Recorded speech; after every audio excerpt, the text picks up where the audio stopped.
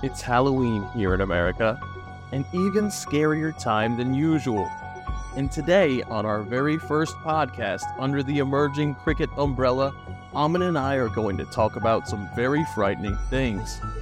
As the reaper come for one-day international cricket, Dane Piedt has reanimated his South Africa Test cricket career. By now you realize that this music is a knockoff from some scary film that's very famous, but it's too late for you. Now you're stuck, and we're going to talk about the scariest thing of all, USA cricket. Happy Halloween and welcome to Big Innings, America's cricket show. I'm Nate Hayes and I'm joined by my partner Aaman Patel. Aaman, what's your Halloween costume this year? Oh man, Nate, glad to be here. But Halloween's always a big thing at UNC Chapel Hill, where I go to school. And actually, I was a tourist this year. My girlfriend was Statue of Liberty. I had an I Love New York shirt, and you know what? I felt very cricket themed in that regard too, because cricket loved New York this year. MI New York winning Major League Cricket, so it felt right into. Steve Smith, we might see him this year in Major League Cricket. He's a huge fan of New York. Of course, he's a diplomat or something for the Washington Freedom franchise. What are the popular costumes you're seeing around UNC right now? There's your classics, and then a lot of people. My buddy is actually Linguini from Ratatouille. So if you ever seen the movie, he's got the hat with the rat inside. I've seen a couple, cops and a couple. There was what was one of the best ones I saw? There's someone who came to class today in like full night outfit, like armored up, sword, shield, the helmet, like they were fully committed. It was 82 degrees. I don't know how they did that, but there's some pretty committed costumes out there. There's that North Carolina Halloween weather, 82. It's usually not this hot this time of year. We actually, to be fair, it's been pretty comfortable up until this last 5 days or so. But yeah. So what I want to introduce our listeners here, we've done several live shows on our YouTube channel, which is called Big Innings, all one word. And this is our first podcast under the Emerging Cricket umbrella. We'd like to say thank you to Emerging Cricket for giving us this platform to interact with you. Also, I'd like to say happy 5th birthday to Emerging Cricket, founded just over 5 years ago by Tim Cutler, Nick Skinner, and Daniel Beswick. As many of you know, I am a contributor for Emerging Cricket, have been for over 3 of those 5 years, and they've really flown by. And I'd just like to say thank you to Emerging Cricket for involving us and allowing us to do this. Yeah, no, I'm very thankful to be on here. I've read a bunch of the Emerging Cricket articles, listened to a bunch of the podcasts, so it's been cool listening now to be a part of it. So happy to be under the umbrella. Folks, you can look forward to us hopefully doing this every week. But in the meantime, listen to the Emerging Cricket podcast. It's fantastic. It's how I got hooked up with these guys in the first place. I was a huge fan and Patreon of them and patron of them. So if you'd like to contribute to Emerging Cricket, please do so on Patreon. And that will go towards, all sorts of wonderful content about associate cricket and emerging nations. But let's get right into things here. Dane Piedt, a buddy of ours and kind of a member of our Big Innings kind of organization. He's done a lot of shows with us, but he has unretired. He's got ambitions to play Test cricket for South Africa again, and he was just days away from USA cricket eligibility when he left. What does this mean for him, for his Major League Cricket eligibility and his minor league cricket eligibility as a domestic player? We're going to talk a little bit about that, but first of all, I'd like to wish him well.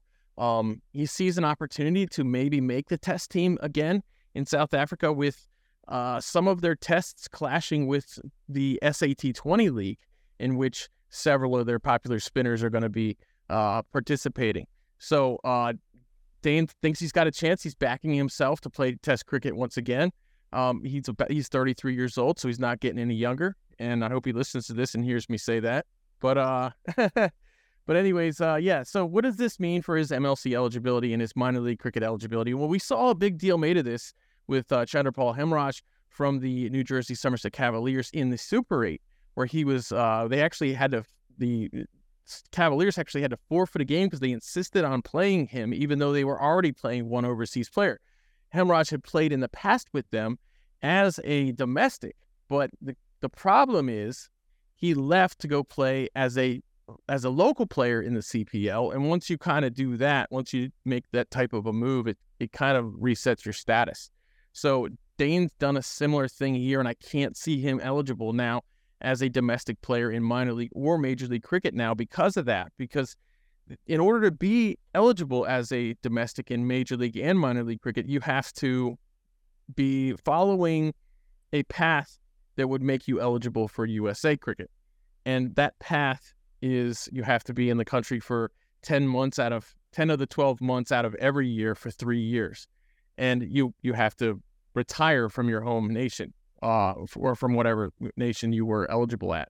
And so with Dane unretiring officially, going back to South Africa to play as a domestic there in first-class cricket structure, he's basically forfeited his domestic eligibility here in the USA in Major League and minor league cricket. What are your thoughts about that, Aaman?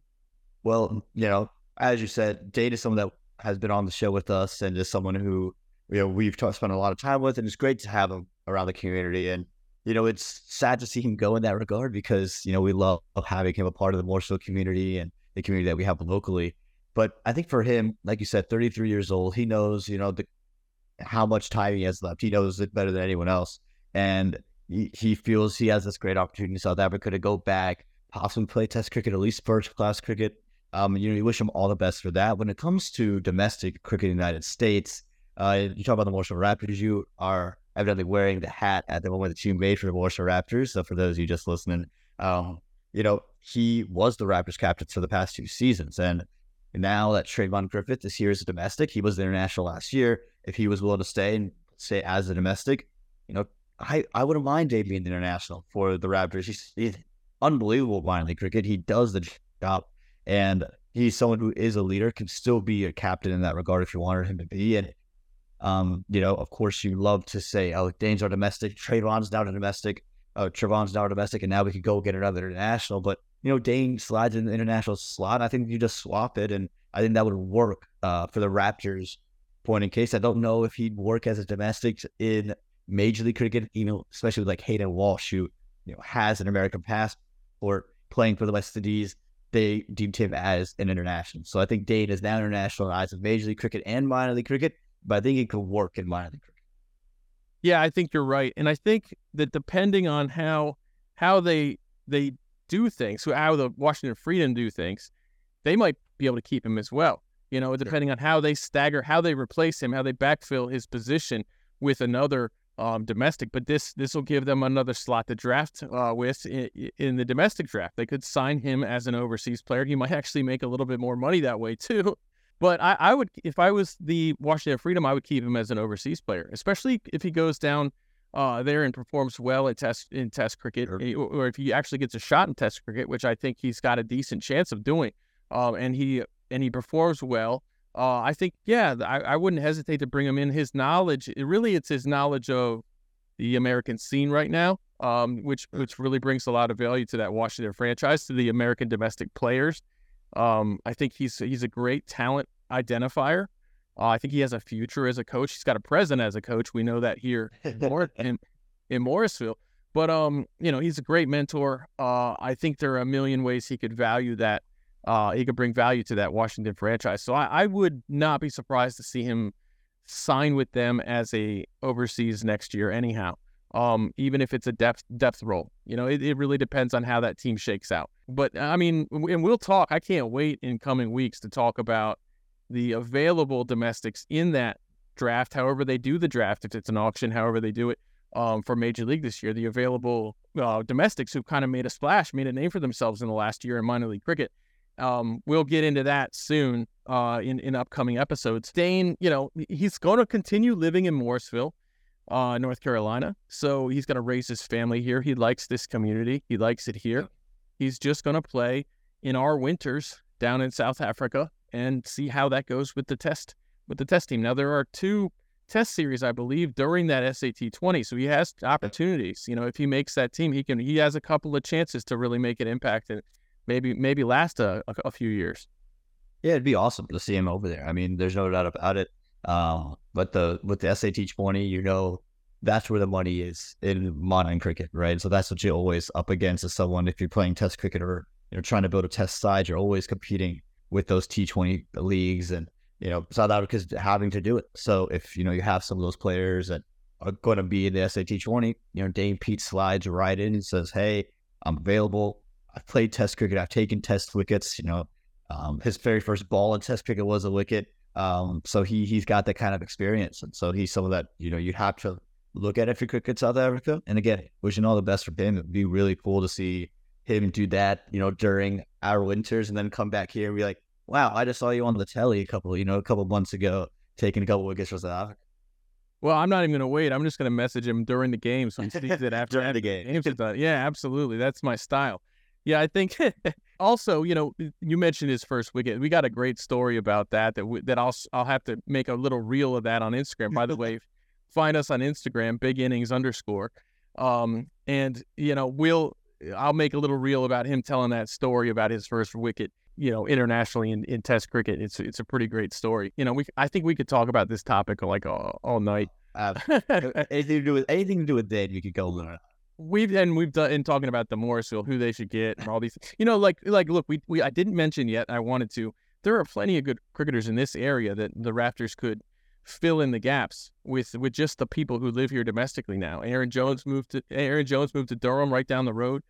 We've got Oba Spinar, who played for Atlanta Fire this year here. You could load up this team already with if you just got all the locals to commit. So the Raptors aren't in a bad spot, if they do make Dane the international, which I would do that if I were them. But whether or not he's on this team next year, the Raptors have the opportunity to get a very good team if they want to. Yeah. So let's move along and to talk about some of the USA cricket announcements. On October 24th, USA announced their U19 Women's National Championship. It's going to take place from November 10th through the 12th at Prairie View Cricket Complex down in Houston. This was announced on October 24th. It's coming up November 10th through 12th. They got the team sorted out already. We still haven't had a men's one-day national championship since 2021. There's been no announcements about that yet, but that doesn't mean it's not coming in 3 weeks from now based on these announcements. Yeah, I mean, like we saw the USA Senior Women's Nationals earlier in the year over the summer, and those are really good. And the great thing about that is there was a lot of young women that were part of it, a lot of under-19 talent that was there. So obviously you're not going to have Pita Kodali back in that under-19 team. She's aged out, so they're going to be looking for a new captain. But there's still a lot of really young faces and even some new ones. Izzy Slade Jones, who's just 13. She might have just turned 14, but she's really young. And you have a lot of really good up-and-coming cricketers. But it feels kind of classic USA cricket almost. Just like you're posting something really late. It's great to see this happening. Like, it's a great initiative. We should be having this under-19 Women's Nationals and the Women's Nationals. But to give yourself 3 weeks of notice for everybody that, hey, this is happening. Publicly, it feels like a little bit short-lived. I feel like you gotta give this thing time, and it doesn't set a good precedent for the men's one, and it's not something that's uncommon, right? Like this is something that's kind of felt like a trend pretty much all the way throughout if you follow USA cricket. So that's where it's kind of maybe as people who are very locked into USA cricket, looking for where's this stuff gonna be, and then 3 weeks before it happens, you hear about it, you're like, well, this just feels a little bit off-putting. Again, we need a men's one-day nationals. I mean, or at least a men's nationals at any point, because we have a World Cup coming in a year's time now, and whether that's a T20 nationals or it's a one-day nationals, either way works. But you have a World Cup coming up. You have a couple of big events. You got to get something going on that front too. So you just like to see them outwardly seem a little bit more prepared for the matter. Yeah, I mean, I'm happy for this, that we're doing another women's U19. I think it's excellent. We need more women playing cricket, and I'm looking forward to the AGM whenever that happens. I'm looking forward to hearing the new numbers on how many women are participating in cricket. This is one of the most important metrics in all of cricket in the USA, is how many women and girls are playing the game.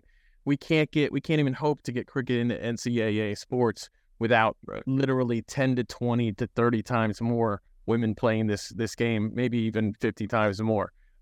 Because that we have to create that demand on the women's side due to Title IX, the guarantee that men and women's sports are going to have some kind of equality, in the college game. And so, we just need so many more women playing this game. So yeah, anything we can do, anytime we have these tournaments, it's a great thing. But we need to recruit more girls. There's all kinds of creative ways to do that. Peter Della Penna talks about this all the time. I love to chat with him about this particular issue. But yeah, so we will be paying attention to that for sure. Aaman, did they call you to do commentary for this? They haven't. They haven't yet. I'll put it that way. I was part of the women's nationals that were happening over the summer, and that was great. I did the under-19 nationals a couple years ago, also. So I would love to be back a part of it. I know a lot of those young women personally, and like have seen that develop, which has been really cool. And so I would love to be down there. It's a weekend. I'm not gonna have school that weekend, so you can play cricket if you're listening. I'd love to be down there if you need somebody. But I'm excited for the event in general. Just again, more opportunities for these women to play, to get exposure, to get access to real coaching. I met Charlotte Dickinson down there in July, which was really great. And she seems to be one of the front runners to take over this women's program. And, I would love to see Charlotte do that with her background. So just, again, to get more exposure, more top tier coaching is just great. And again, I think it helps spread the game in its own right also. Yeah, I've liked Charlotte so far. I'd like to see her in a longer, in a long-term role in this coaching job for both the women's and the U19 women's, if that's possible, to do both. I like we said, there's a lot of overlap between the two still, and there will be until we get a lot more women playing cricket in the USA. But in the meantime, I really think that she's a good coach from what I've seen, and we'll see how that goes. But moving on to some other USA news, USA U19 got the World Cup coming up this winter, the U19 men's team. And, we saw them just make it into the World Cup, beating Canada on that last day, the day that almost didn't even happen. And we've talked about that ad nauseum on our channels, on the big innings, both on YouTube and on Instagram. So what do you think? What do you think that this team needs in order to compete in this World Cup? I know it's going to be a tough ask. More than anything, I think this team needs, just because I've talked to a couple of these players and I've talked to the families around them, and like there's all this hype that we're playing India, and India's in our group, and how can we even hope to compete as India? But like I think you go in there with just this clarity of, look, we are here to play a cricket game. I don't care who's at the other end. I think that's what we kind of need. More so, yes, it'd be great to have some more middle order big bats that can come in and hit the ball a long ways and kind of score quickly or score different roles. That would be fantastic. But I think before you get to any of that, it's a team that has the mindset of, we are here to play cricket. It could be against India. It could be against the over 50s team in the United States. We don't care. We're here to play cricket, and we're going to play cricket to the best of our abilities. And if they do that, they can win cricket games, or they can compete in cricket games at the very least. I think that's the biggest thing, is getting over that mental hurdle. These kids can play cricket. Yes, is there a little bit of skill jump between India and the USA? Yeah, absolutely. I mean, India is a full member nation, and we're an associate country. But you have to have that mental fortitude to say, hey, we're just playing a cricket game. We're going to go out there, play our game, and let the chips fall where they may. I think if they can get across that hurdle, you're at least on the path to winning. If you don't get there, I don't care who's on your roster, you're never beating anybody.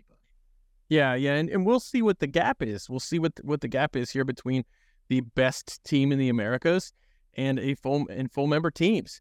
And we know that in women's cricket there are several gaps. There are several levels. There are a lot of layers right now where you have the top teams in the world, and then there's a nice long gap between them and the next group. Yeah. And then there's a nice long gap between like a Thailand and like a USA, for example. So sure. It's in Thailand, I would put them way closer to that first group, but then most people would realize, I think they're much closer to making it as an elite women's senior women's team.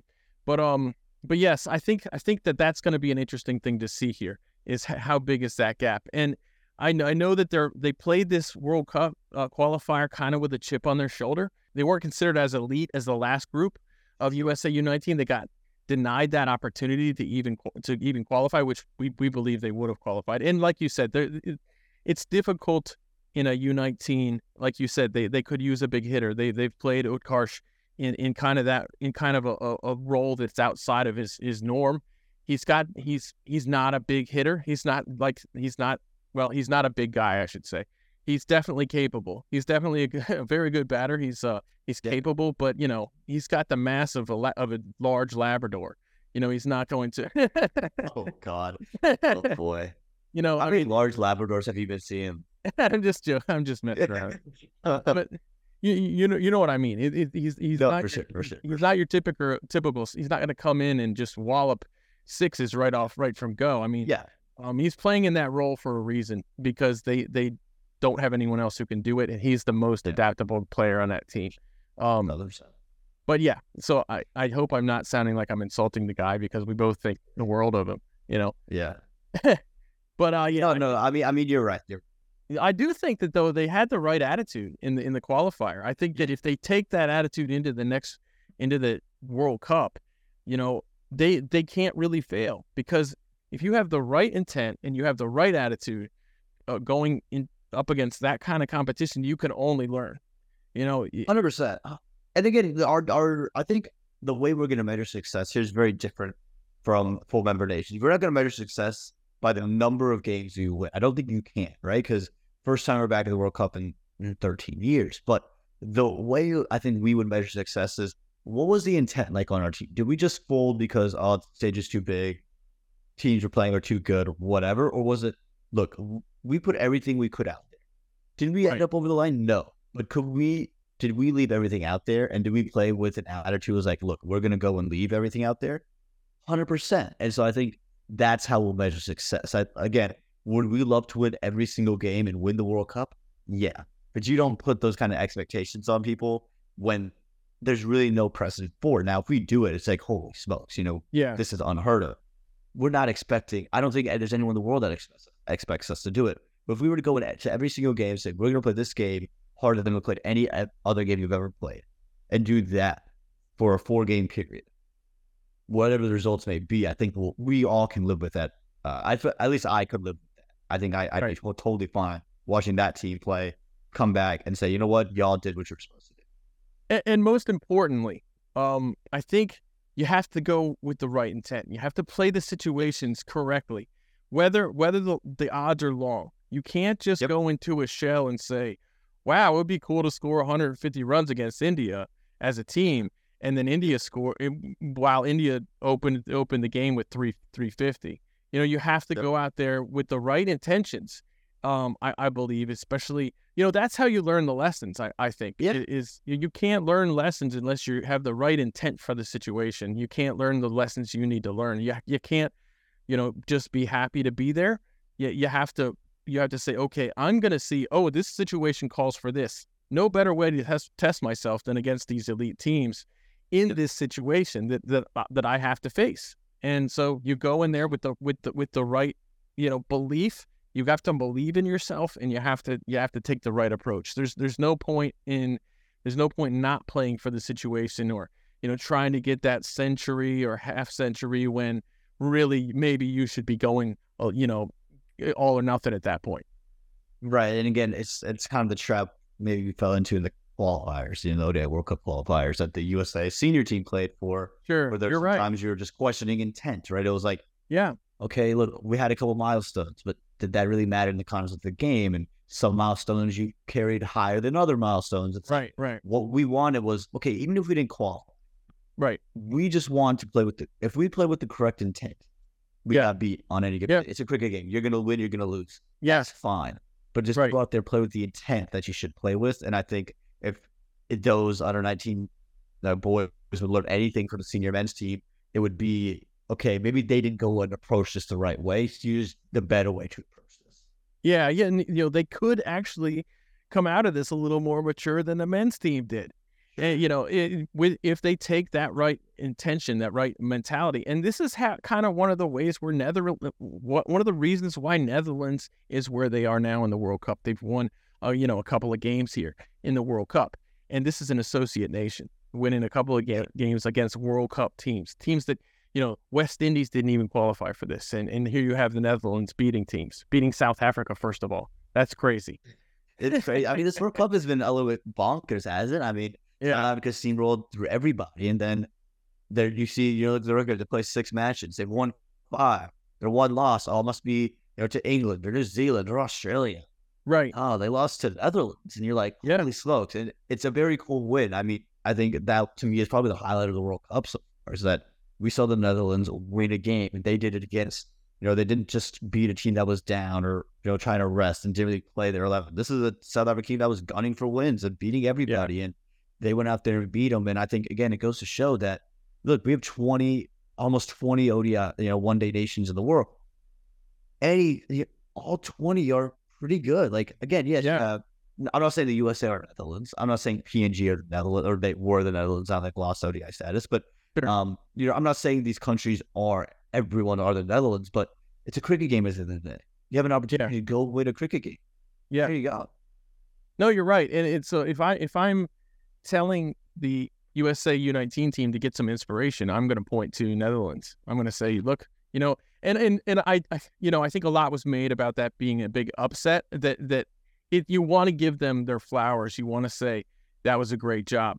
But I think also we have to look at the fact that they were a Super League team for 3 years. They were in the Super League. Yes, they finished at the bottom of the table. Yes, this was their most meaningful ODI victory, probably.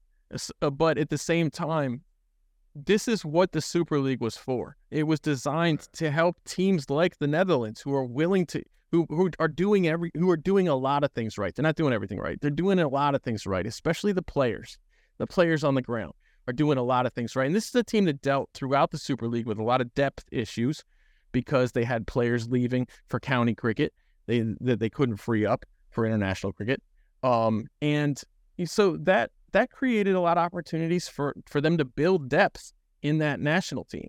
And that's paid off in spades for them. So the Super League did its job. I'd like to see a full Netherlands team go through another Super League, another 3-year cycle. I'd like to see the number one Netherlands team going through a Super League cycle, because I don't think I think you get to the end of that and you wouldn't be surprised anymore when they beat, a very good full member team. I don't think people would be talking about that as if it was, the biggest shock of the century so far. It's, but at the same time, we know how cricket is. People are still talking about Afghanistan like they did the greatest thing ever, beating England. It's like, England are crap right now in this World Cup. Afghanistan was the fifth best team in the Super League out of 13. They finished ahead of India. They finished ahead of Pakistan. The Super League, they showed, we know that they've got players that everybody wants on that team. That every franchise.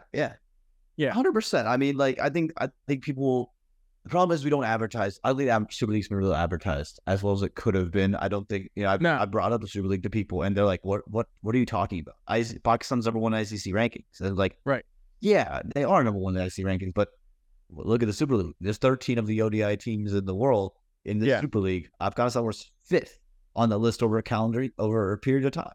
Yeah, I'm not like, this isn't something we're making up. And when they beat Pakistan, it's like, oh, this is crazy. Like, who would have thought? Yeah, given Pakistan's current form, you thought Pakistan probably should have won that game.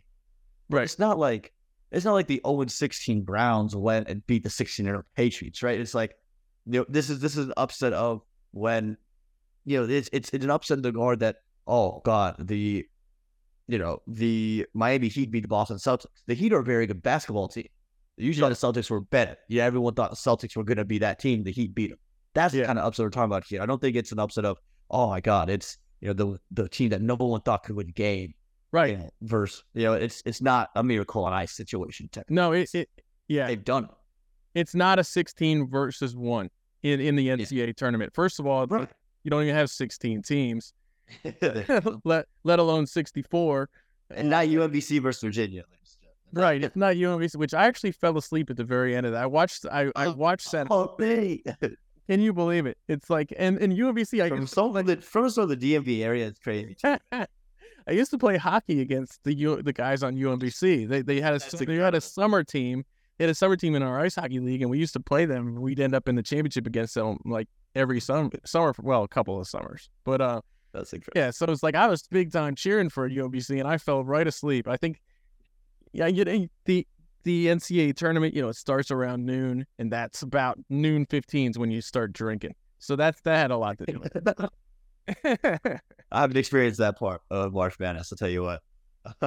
Yeah, well, see, you're gonna you're going to be the guy who's like totally in control during undergrad, and you're going to be the guy that's in like grad school for 5 years because you're going crazy because you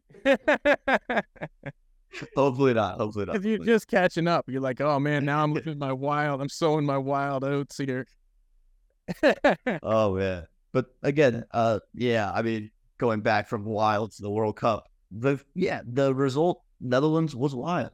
Sure, Afghanistan beating what is now Pakistan, and a lot of people thought Pakistan might win the World Cup coming in. Sure, that's wild, but not for the reason that Afghanistan would never beat Pakistan in 10 games, or they beat once in 10 games. It's because Pakistan was seen as a favorite, and not many people picked Afghanistan to be a favorite. And so, to me, if you're saying that's the reason it's upset, sure, but is it an upset because this is UMBC beating Virginia? No, this isn't a once in a lifetime thing. No, it's something that is consistently happening. Yes, we see, and especially with the England loss to Afghanistan, which has turned out to be, it's been people are raving about it anymore because England has kind of crapped the bed, and Afghanistan has gone on to show that they deserve to be there big time.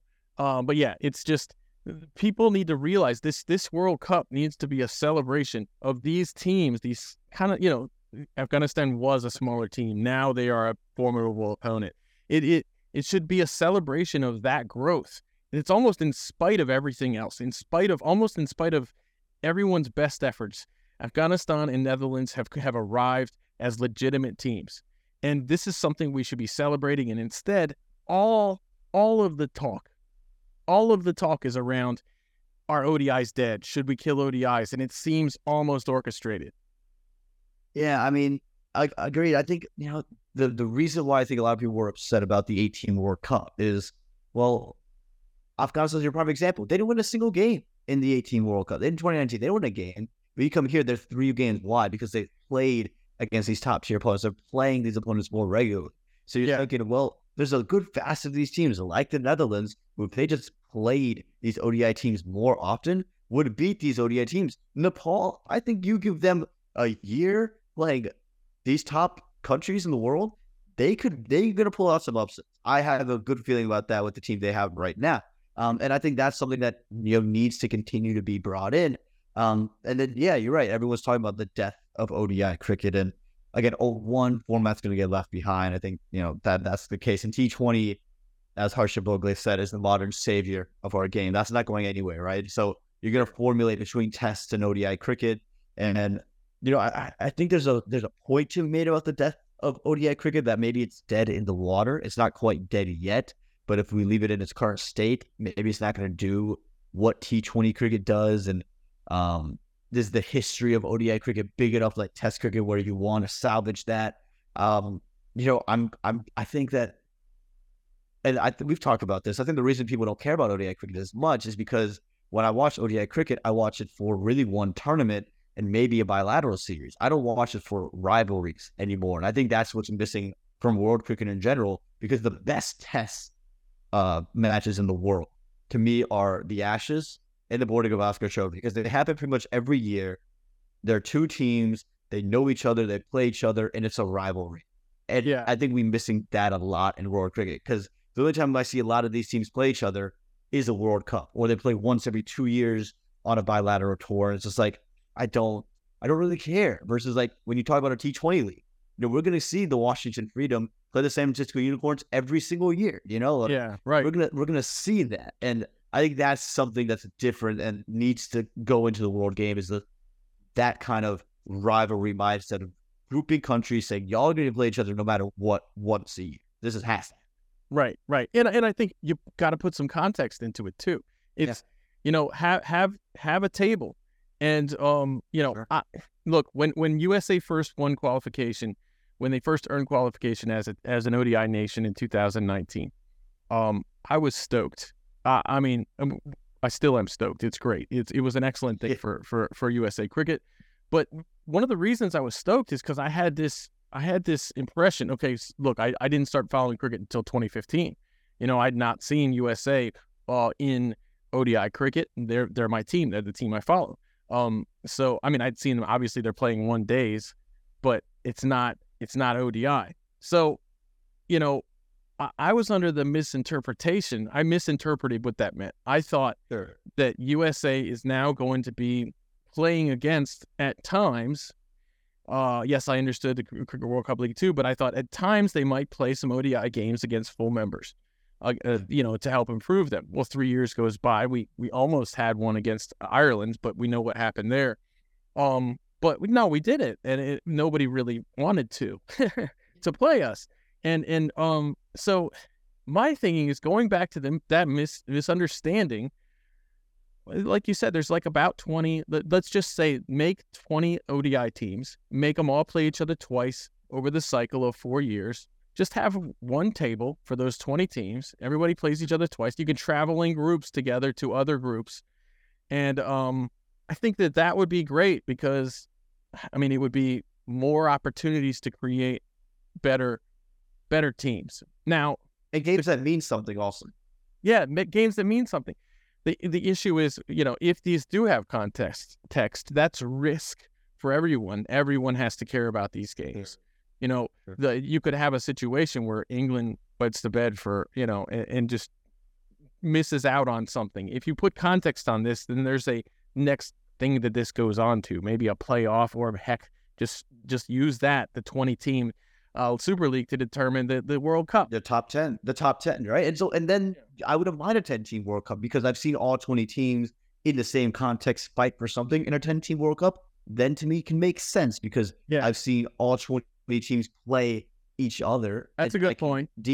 I can deem that these are the best 10, not right. These are your full members, right? And then here are the other 2 that aren't full members, or I think this is a better way maybe to do that. If you can get 20 play each other, and maybe USA gets crapped on for a year or 2, but I can guarantee you by year 3, year 4, we're a much better team than we were in year 1 and 2. Much like Afghanistan's a better team in year 3 of full member status than in year 1 of full member status, and much like Netherlands, who were dead last in the Super League, and now they're doing very well in the World Cup, and just like that, like you said, there's going to be spinning tires. There's going to be things like that. But do you really want to reach these markets? Do you really want to create new markets with international cricket? And one-day cricket, they've told associates, that's the thing you're supposed to aspire to. That's the thing you're trying to achieve. There is no Super League for T20. There is no Cricket World Cup League 2 for T20. There's no Challenge League for T20. ODI is the format that's the big carrot they've dangled in front of associate nations. So if they do scrap it, they need to put a Super League, a World Cup League 2, and a Champions League in T20 cricket. So all this talk about whether or not this is expired, whether or not ODI has run its life cycle, I don't mind the talk about how to improve ODI cricket, how to make it more palatable. A lot of people are coming up with really fun ideas, but to talk about how it's dead, it almost feels like manufactured consent for killing it. The tournament's kind of been handled symbolically when you look at the problems people had buying tickets, especially early on in the tournament, and lack of attendance, and it was almost all made. It's just like I said we did a roundtable for emerging cricket. Like I said, it looks like the ICC is shooting itself in the foot to make the other foot look better. Right. But just as I'm on the verge of becoming the Alex Jones of cricket, who's going to just dive into conspiracy theories like this, the ICC announces their Champions Cup trophy. This is a very weird thing, if you ask me. I agree. I'm totally with you about the Champions Trophy. I remember watching it in 2017 when Pakistan won it. They beat India. I love watching Mohammad Namir bowl. I think it's one of the best bowlers I've ever seen. It was great to see that. But the whole concept of what the Champions Trophy is now is really interesting to me. And what we've read is that it's going to act almost. It is what the World Cup qualifies you for. It's so weird to put it that way because it's the top 8 teams for the World Cup played in the Champions Trophy, and now the host, which is Pakistan for the return in 2025, they get an automatic bid. So it's just 7 teams outside of Pakistan, top 7, will make it into the Champions Trophy. And this is weird. Why would the World Cup send teams to another tournament. That feels backwards to me. I feel like maybe what if the Champions Trophy was all 20 ODI teams and the top 8 or the top 10 from there, then go to the World Cup would make more sense. This is just really weird. I don't mind having the Champions Trophy back. I think it was a fun tournament. It adds more context to ODI games, which is great, but it's just a really good concept for me to like wrap my head around fully. Yeah, it almost eludes the importance of the World Cup itself. It's supposed to be, we complain a lot about the ICC not putting context on things, and then they put so much context on the World Cup that they turn it into the second best thing. Right. It's like that's what's happened. Right. It's weird. It's just a weird. It's a weird concept, and it's Champions Trophy to me. If I'm outside of the game, if I'm outside of cricket, and someone says, "Oh, there's a Champions Trophy." There's 3 formats in cricket, and there's a Champions Trophy. I'm thinking, "Oh, okay, cool." So Champions Trophy to me would be the champions of all 3 of those formats come together and play a tri-series of all 3 formats to kind of celebrate the formats of cricket, and that would be really cool. I would actually love that. I mean, that'd be awesome. And then what if a team does the triple, right? What if they win all 3? Right, the triple crown or however. Yeah, you don't need a championship then. Yeah, right. Again, it's just a really weird concept for me to get my head around, because to me the World Cup has been and probably always should be your biggest thing. If you call it World Cup, that me automatically says the World Cup's the biggest thing, and now you making the World Cup a qualifying tournament, and that's just really weird. I can never really wrap my head around it. Yeah. Again, you want to add context to things. If you want to make so you have to qualify for the Champions Cup or Champions Trophy, how about you create the Super League and have the top 7 teams plus host qualify that way to the I just think using the World Cup as qualification is just a really weird way to look at it, because now it's like, oh, well, if I don't win the World Cup, make sure I'm in the top 7 and I guaranteed my spot into, another tournament. Right. Do I really care? Right. And you've already got Pakistan's the host. You've already got articles out there where India's, arguably, it's being debated whether or not India would go to Pakistan. We know that they won't. Right. What does that tournament look like then? India doesn't go there. So it brings up a lot of weird questions, and of course this is apparently they've known that this would be this way for a couple of years, the ICC, and they just now announced it, which is such a weird thing to do. Yeah, it's just cricket, I guess, at this point. It's just weird. Yeah, and this is the frustrating thing, because cricket deserves so much better than what it's getting administratively. It's such a good sport, and it's so far behind every other sport. Well, not every other sport, but a lot of other sports when it comes to just getting the logistics together, for God's sake. You got people trying to buy tickets to a World Cup game who can't, and they just announced the tickets for like a game next week, for a game later on in the week. It's just crazy. It's insane that it works out this way. And I just, if this is the way that this current status quo is, then the status quo has to change. Yeah, I mean, I think we've all said that kind of a little bit about whether it's, through funds or whether it's procedures. There's just, it feels like there's some things that need to be improved. To put it in a way. I think, there's always frustrations with every sport. You're like, well, why is this? Why is that? But there seems to be this constant state of frustration with cricket, and it's frustrating not because you hate cricket, but because we love cricket and we want cricket, and we want it to be a global game. We don't want to sit here in the USA and have people say, oh, what's cricket? We want to sit here in the USA, go to a Buffalo Wild Wings and say, oh my God, there's a World Cup game going on at 10 p.m. here in Warsaw, North Carolina. You know what I mean? Like, that's the kind of thing that we want and that we're trying to expand it. And I think there has to be at the top level this kind of defining of what the ICC wants or what their vision for cricket is. Because if it's truly a global vision, things have to change and have to change drastically. If it's a vision of, look, these are the teams that play cricket and we're happy with status quo as long as we keep fiscally doing all right, then the status quo doesn't have to change, but you have to change the way you advertise yourself. I think there's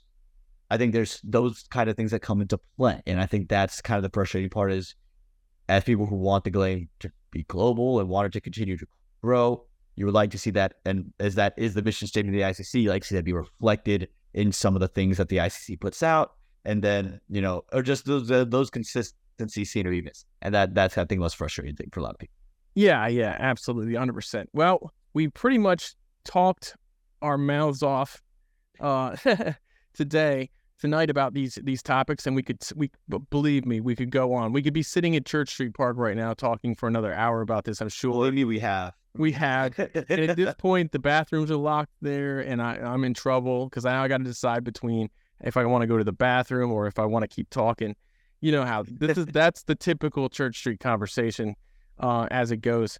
But yeah, so we could keep going on about this. We'll get into a lot of other things next time. We want to talk more about USA's AGM upcoming, some of the things that they've hinted at, and along with talking about reviving the Audi Cup. Once again, they talk about this a lot.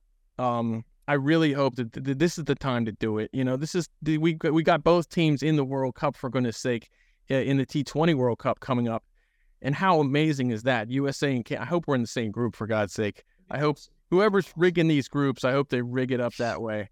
And yeah, so but this is the time to revive an Audi Cup, and I'm hoping that USA Cricket Board can do the right thing here and get this ball rolling. But we'll talk more about that. Try to get some answers about that, and maybe ask a few questions to USA Cricket. If they'll answer me, that's another question. All right, man. Well, Aaman, it's great chatting with you as always. I'm sure I'll see you soon. And enjoy your Halloween. Don't do anything I wouldn't do. Actually, be more careful. The opposite of that statement. No, right. It's been good, Nate. Always good to have a chat with you. You enjoy the Halloween as well. I'm sure you'll be headed out, at least passing candy around, if not going out, walking your girls to go get some candy. Oh, I'll be walking them all over the place. I can't wait.